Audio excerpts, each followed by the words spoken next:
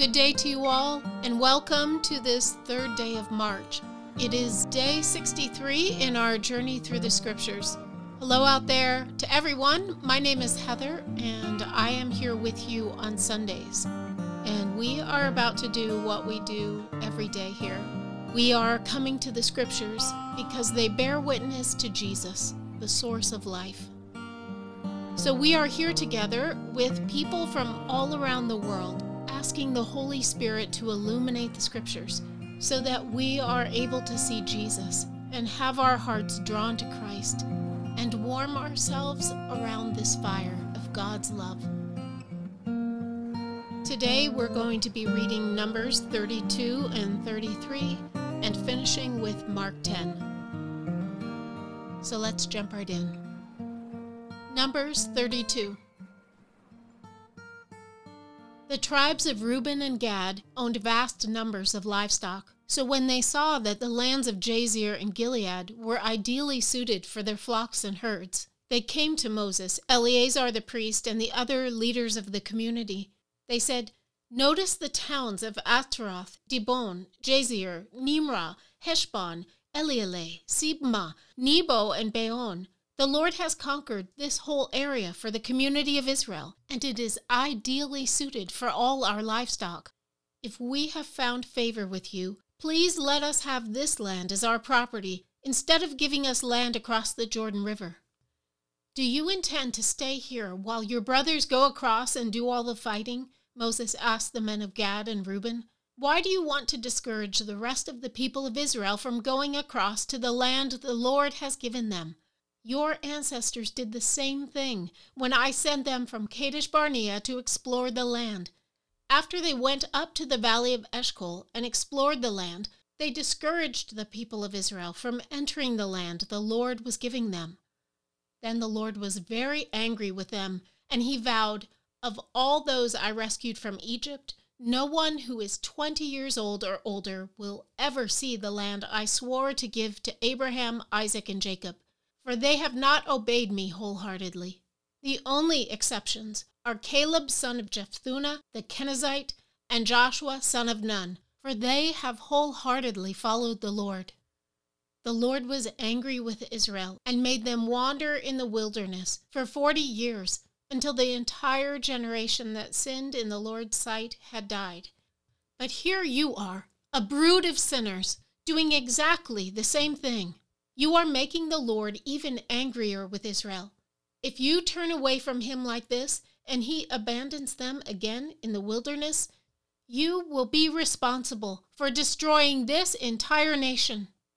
But they approached Moses and said, "We simply want to build pens for our livestock and fortified towns for our wives and children. Then we will arm ourselves and lead our fellow Israelites into battle until we have brought them safely to their land.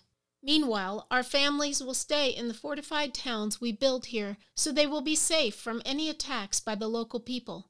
We will not return to our homes until all the people of Israel have received their portions of land.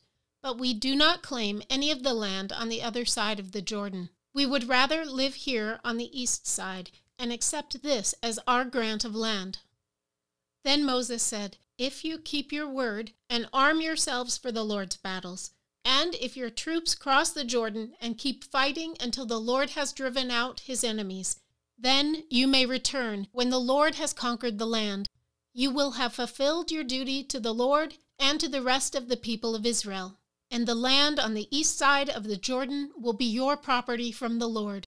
But if you fail to keep your word, then you will have sinned against the Lord, and you may be sure that your sin will find you out. Go ahead and build towns for your families and pens for your flocks, but do everything you have promised." Then the men of Gad and Reuben replied, "We, your servants, will follow your instructions exactly. Our children, wives, flocks, and cattle will stay here in the towns of Gilead, but all who are able to bear arms will cross over to fight for the Lord, just as you have said." So Moses gave orders to Eleazar the priest, Joshua son of Nun, and the leaders of the clans of Israel. He said, "The men of Gad and Reuben, who are armed for battle, must cross the Jordan with you to fight for the Lord. If they do, give them the land of Gilead as their property when the land is conquered. But if they refuse to arm themselves and cross over with you, then they must accept land with the rest of you in the land of Canaan." The tribes of Gad and Reuben said again, "We are your servants, and we will do as the Lord has commanded. We will cross the Jordan into Canaan fully armed to fight for the Lord, but our property will be here on this side of the Jordan." So Moses assigned land to the tribes of Gad, Reuben, and the half-tribe of Manasseh, son of Joseph. He gave them the territory of King Sihon of the Amorites and the land of King Og of Bashan, the whole land with its cities and surrounding lands. The descendants of Gad built the towns of Dibon, Ataroth, Aror, Atroth-Shaphan, Jazer, Jogbeha, Beth-Nimrah, and Beth-Haran. These were all fortified towns with pens for their flocks. The descendants of Reuben built the towns of Heshbon, Elealeh, Kiriathaim, Nebo, Baal-Meon, and Sibmah. They changed the names of some of the towns they conquered and rebuilt. Then the descendants of Machir of the tribe of Manasseh went to Gilead and conquered it, and they drove out the Amorites living there.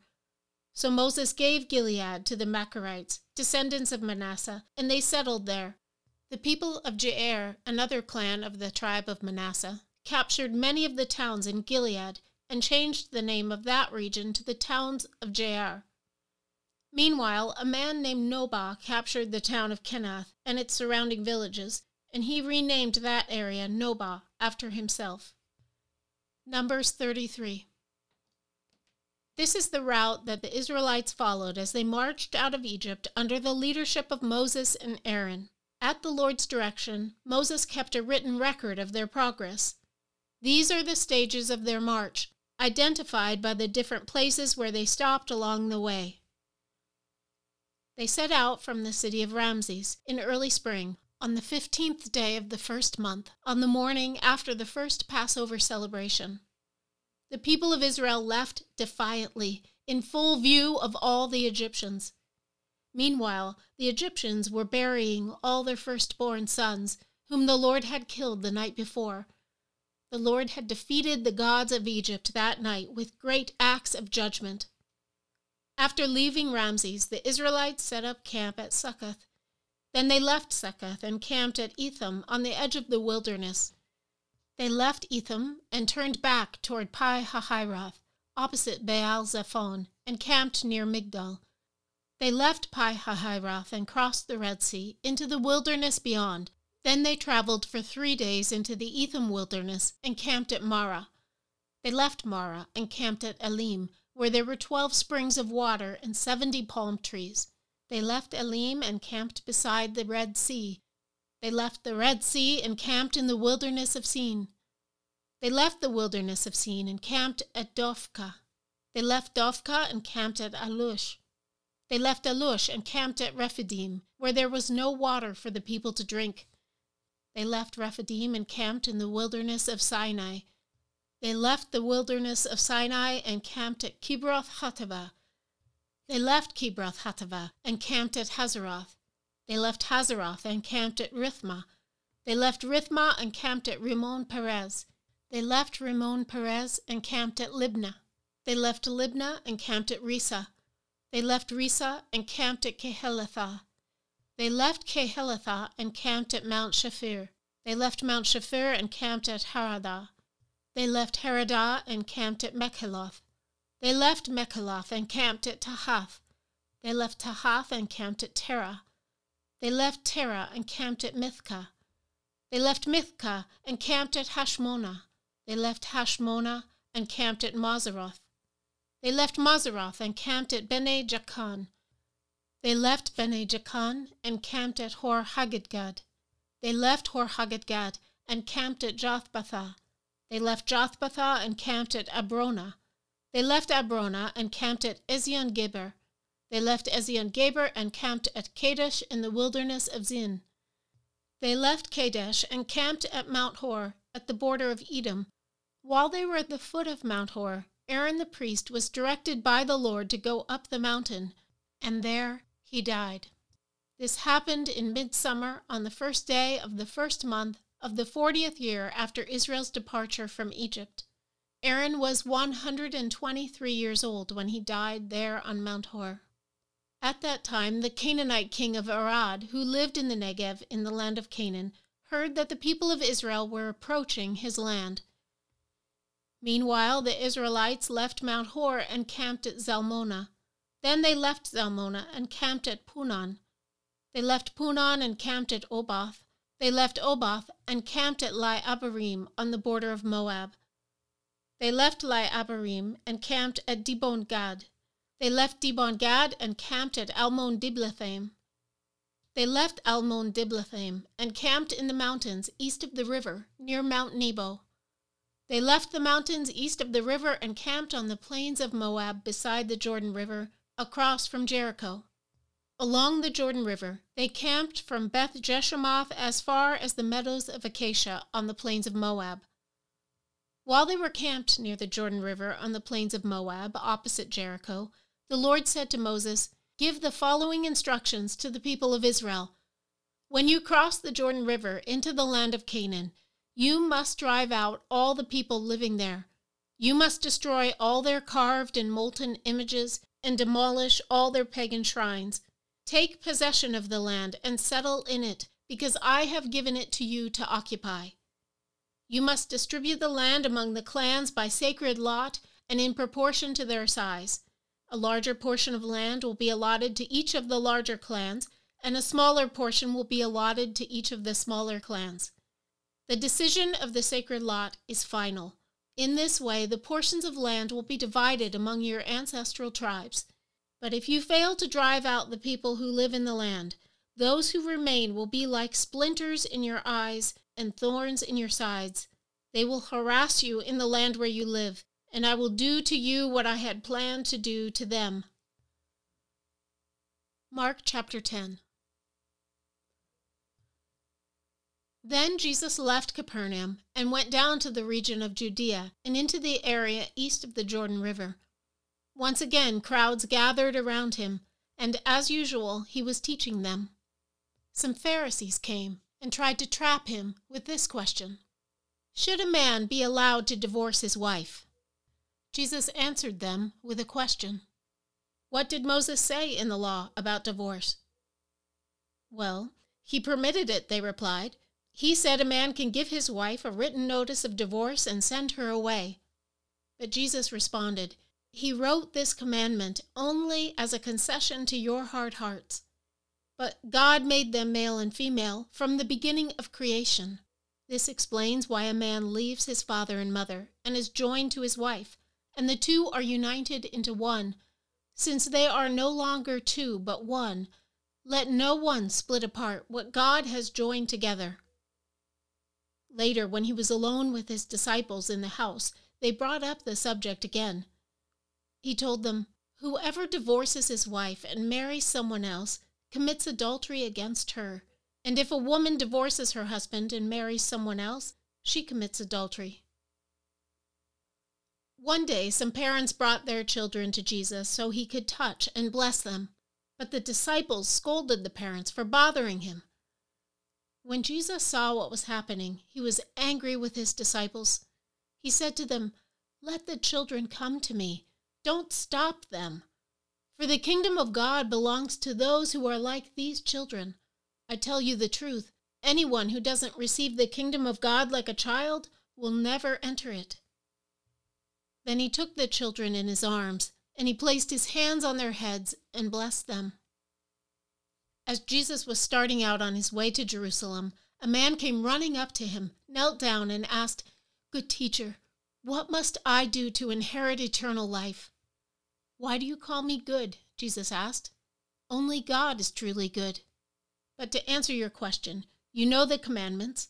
You must not murder. You must not commit adultery. You must not steal. You must not testify falsely. You must not cheat anyone. Honor your father and mother." "Teacher," the man replied, "I've obeyed all these commandments since I was young." Looking at the man, Jesus felt genuine love for him. "There is still one thing you haven't done," he told him. "Go and sell all your possessions and give the money to the poor, and you will have treasure in heaven. Then come, follow me."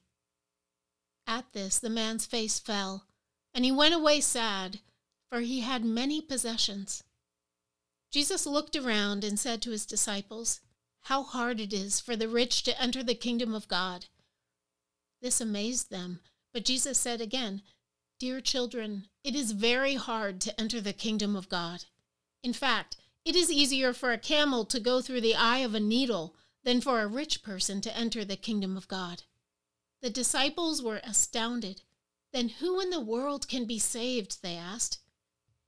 Jesus looked at them intently and said, "Humanly speaking, it is impossible, but not with God. Everything is possible with God." Then Peter began to speak up.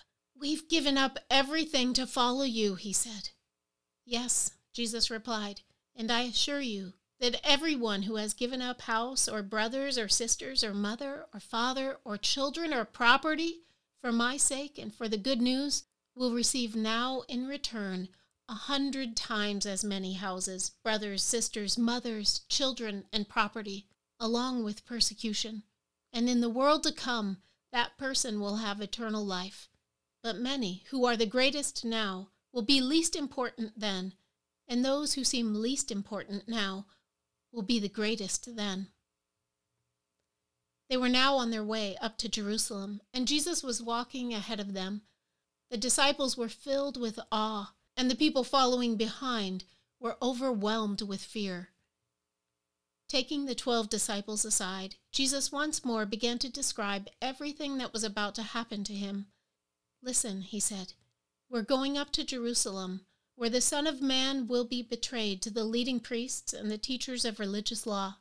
They will sentence him to die and hand him over to the Romans. They will mock him, spit on him, flog him with a whip, and kill him. But after 3 days, he will rise again." Then James and John, the sons of Zebedee, came over and spoke to him. "Teacher," they said, "we want you to do us a favor." "What is your request?" he asked. They replied, "When you sit on your glorious throne, we want to sit in places of honor next to you, one on your right and the other on your left." But Jesus said to them, "You don't know what you are asking. Are you able to drink from the bitter cup of suffering I am about to drink? Are you able to be baptized with the baptism of suffering I must be baptized with?" "Oh, yes," they replied, "we are able." Then Jesus told them, "You will indeed drink from my bitter cup and be baptized with my baptism of suffering. But I have no right to say who will sit on my right or my left. God has prepared those places for the ones he has chosen." When the 10 other disciples heard what James and John had asked, they were indignant. So Jesus called them together and said, "You know that the rulers in this world lord it over their people, and officials flaunt their authority over those under them. But among you it will be different. Whoever wants to be a leader among you must be your servant, and whoever wants to be first among you must be the slave of everyone else.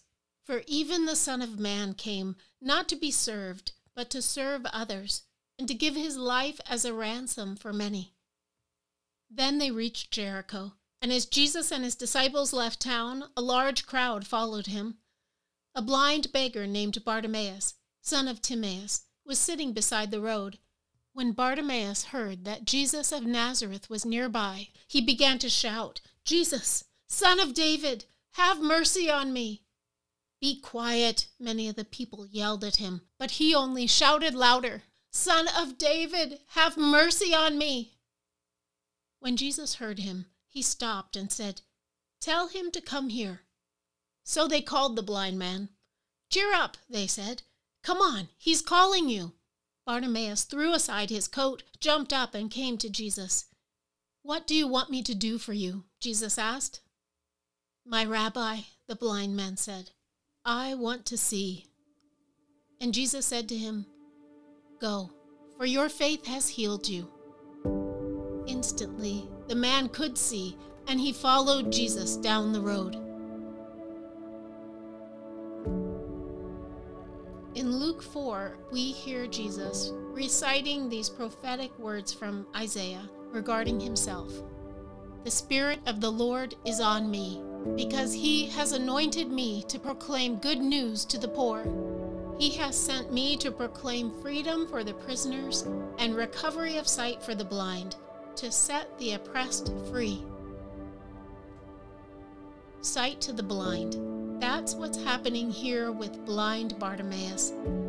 He's about to receive his sight, and yet even before his eyes are opened, he sees things that others don't see. We're told that the miracle of his sight began first with his hearing. He had heard that Jesus of Nazareth was coming his way. He heard that this Jesus, who did not disregard the poor, who would not be cowed by religious leaders, who was a friend to sinners, was coming his way. He heard this, and he knew that this Jesus was the one the world was waiting for, the one his world was waiting for. So he shouts at the top of his voice. He won't be silenced. He is the one that the prophets foretold, the Son of David, the anticipated anointed one. "Son of David, have mercy on me." He knows that he is the Messiah, and he also knows that he is his Messiah. We're told that he says, "My Rabbi, I want to see." My Rabbi. The miracle of his sight began first by hearing of this Jesus of Nazareth. And that's what I want to do every day for the rest of my life. Hear this Jesus of Nazareth, the one who has come to rescue hungry, broken sinners. May our souls be reminded every day that Jesus of Nazareth is coming by, and that he opens eyes and gives us life.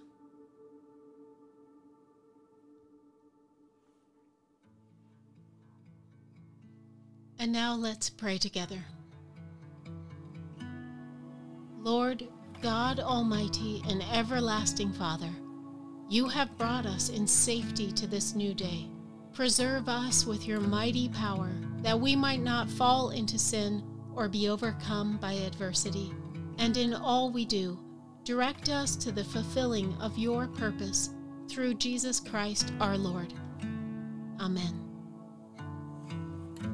O God, you have made of one blood all the peoples of the earth, and sent your blessed Son to preach peace to those who are far and those who are near. Grant that people everywhere may seek after you and find you. Bring the nations into your fold. Pour out your Spirit on all flesh, and hasten the coming of your kingdom through Jesus Christ our Lord. Amen. And now, Lord, make me an instrument of your peace. Where there is hatred, let me sow love. Where there is injury, pardon. Where there is doubt, faith. Where there is despair, hope. Where there is darkness, light. And where there is sadness, joy. O Lord, grant that I might not seek to be consoled as to console, to be understood as to understand, to be loved as to love. For it is in the giving that we receive, in the pardoning that we are pardoned.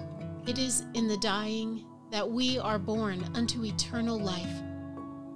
Amen.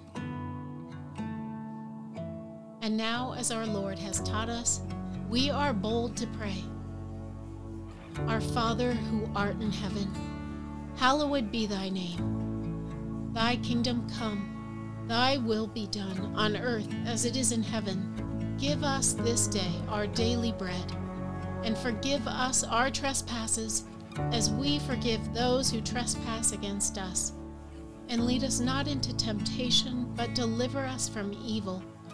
For thine is the kingdom, and the power, and the glory forever. Amen. Loving God, we give you thanks for restoring us in your image and nourishing us with spiritual food. Now send us forth as forgiven people, healed and renewed, that we may proclaim your love to the world and continue in the risen life of Christ. Amen.